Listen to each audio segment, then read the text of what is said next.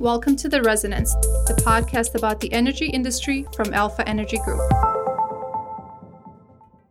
Hello and welcome to an Alpha podcast. I'm Jeremy Nicholson, Corporate Affairs Officer at Alpha Energy, and I'm here today with Alpha's Chairman, John Hall. Welcome to you, John. Thank you. And we're here to talk about the oil market and what recent developments with OPEC might mean for energy users. Now, John, you've been following OPEC events for many years. What's the latest? Well, the latest was OPEC met last Thursday, and that was the OPEC members met last Thursday. And the real issue facing them is there's going to be a glut of oil coming up next year. And with the price of oil around about $63 to $64 a barrel, and OPEC obviously concerned about this glut coming up, but more important, Saudi Arabia is concerned about the float of Aramco, which they valued at something like $1.6 to $1.7 trillion. What they need to have is a higher oil price than they have now, or at least a sustainable oil price. Anyway, last year, OPEC agreed to cut by 1.2 million barrels a day. This time, they've agreed to increase that cut by another 500,000 barrels a day.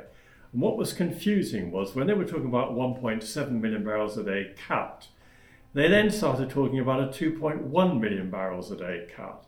And it seems that an additional 400,000 barrels has been added into the equation, which presumably Saudi will be responsible for taking out. At the same time, Russia agreed to cut, so too did Iraq. Now, Iraq has been overproducing in recent times, and it's needed now to come back into line and to adhere to the quotas that it's been given. So, as at the moment, OPEC has agreed to cut by 2.1 million barrels a day. Do you think that's going to be sufficient to drive prices up? I mean, it seems to, as a layman, that there are two different things going on here. And on the one side, there's reduced demand for oil compared with expectations as economic growth falters in some parts of the world. And equally, there's been threats to supply as a result of military action in the Gulf and elsewhere. So, what's the net effect of all this? Are prices going to go up as a result of these changes at OPEC? Well, the kind of military action that's happened and the infighting that's going on today in Libya, which is an OPEC producer, and also in Iraq, likewise, that has actually helped OPEC because it means a lot of the OPEC members have not been able to produce as much as they should have done or could have done. Iraq is the anomaly on that one, in that it is overproduced.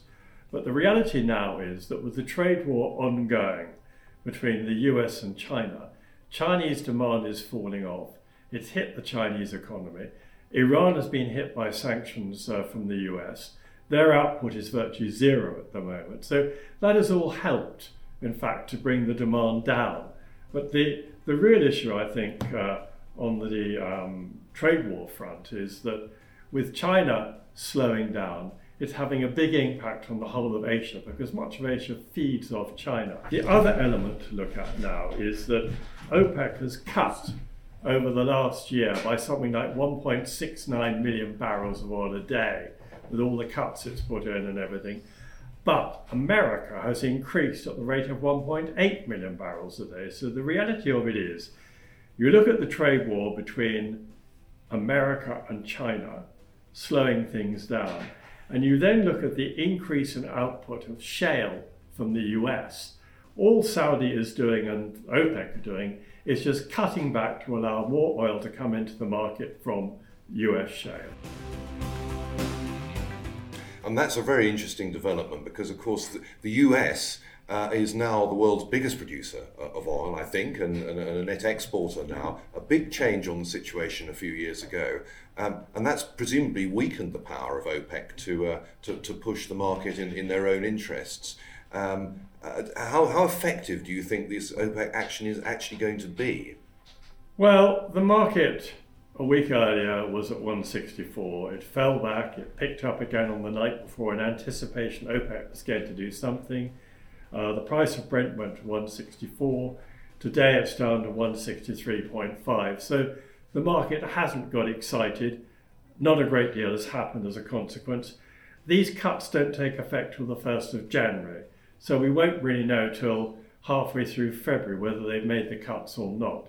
But the reality of it is that it perhaps is not going to be enough because America will keep increasing output.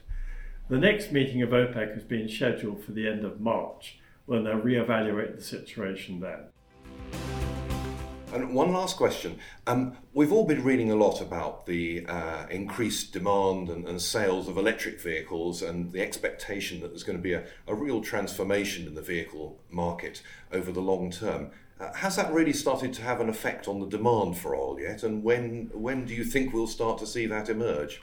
No, it hasn't really had a big impact, and it probably won't ever have a big impact, because transportation as such is taking off at such a rate that any slack left by a few 100 million vehicles going away from petrol and diesel to electricity won't be a big impact, simply because trucks, trains, aeroplanes and ships will be picking up that slack.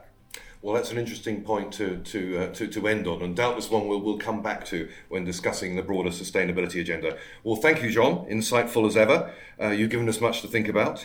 And if you would like to receive our reports, you're welcome to visit our website at alphaenergy.com/UK. Thank you for listening, and we hope you'll join us for another podcast again soon.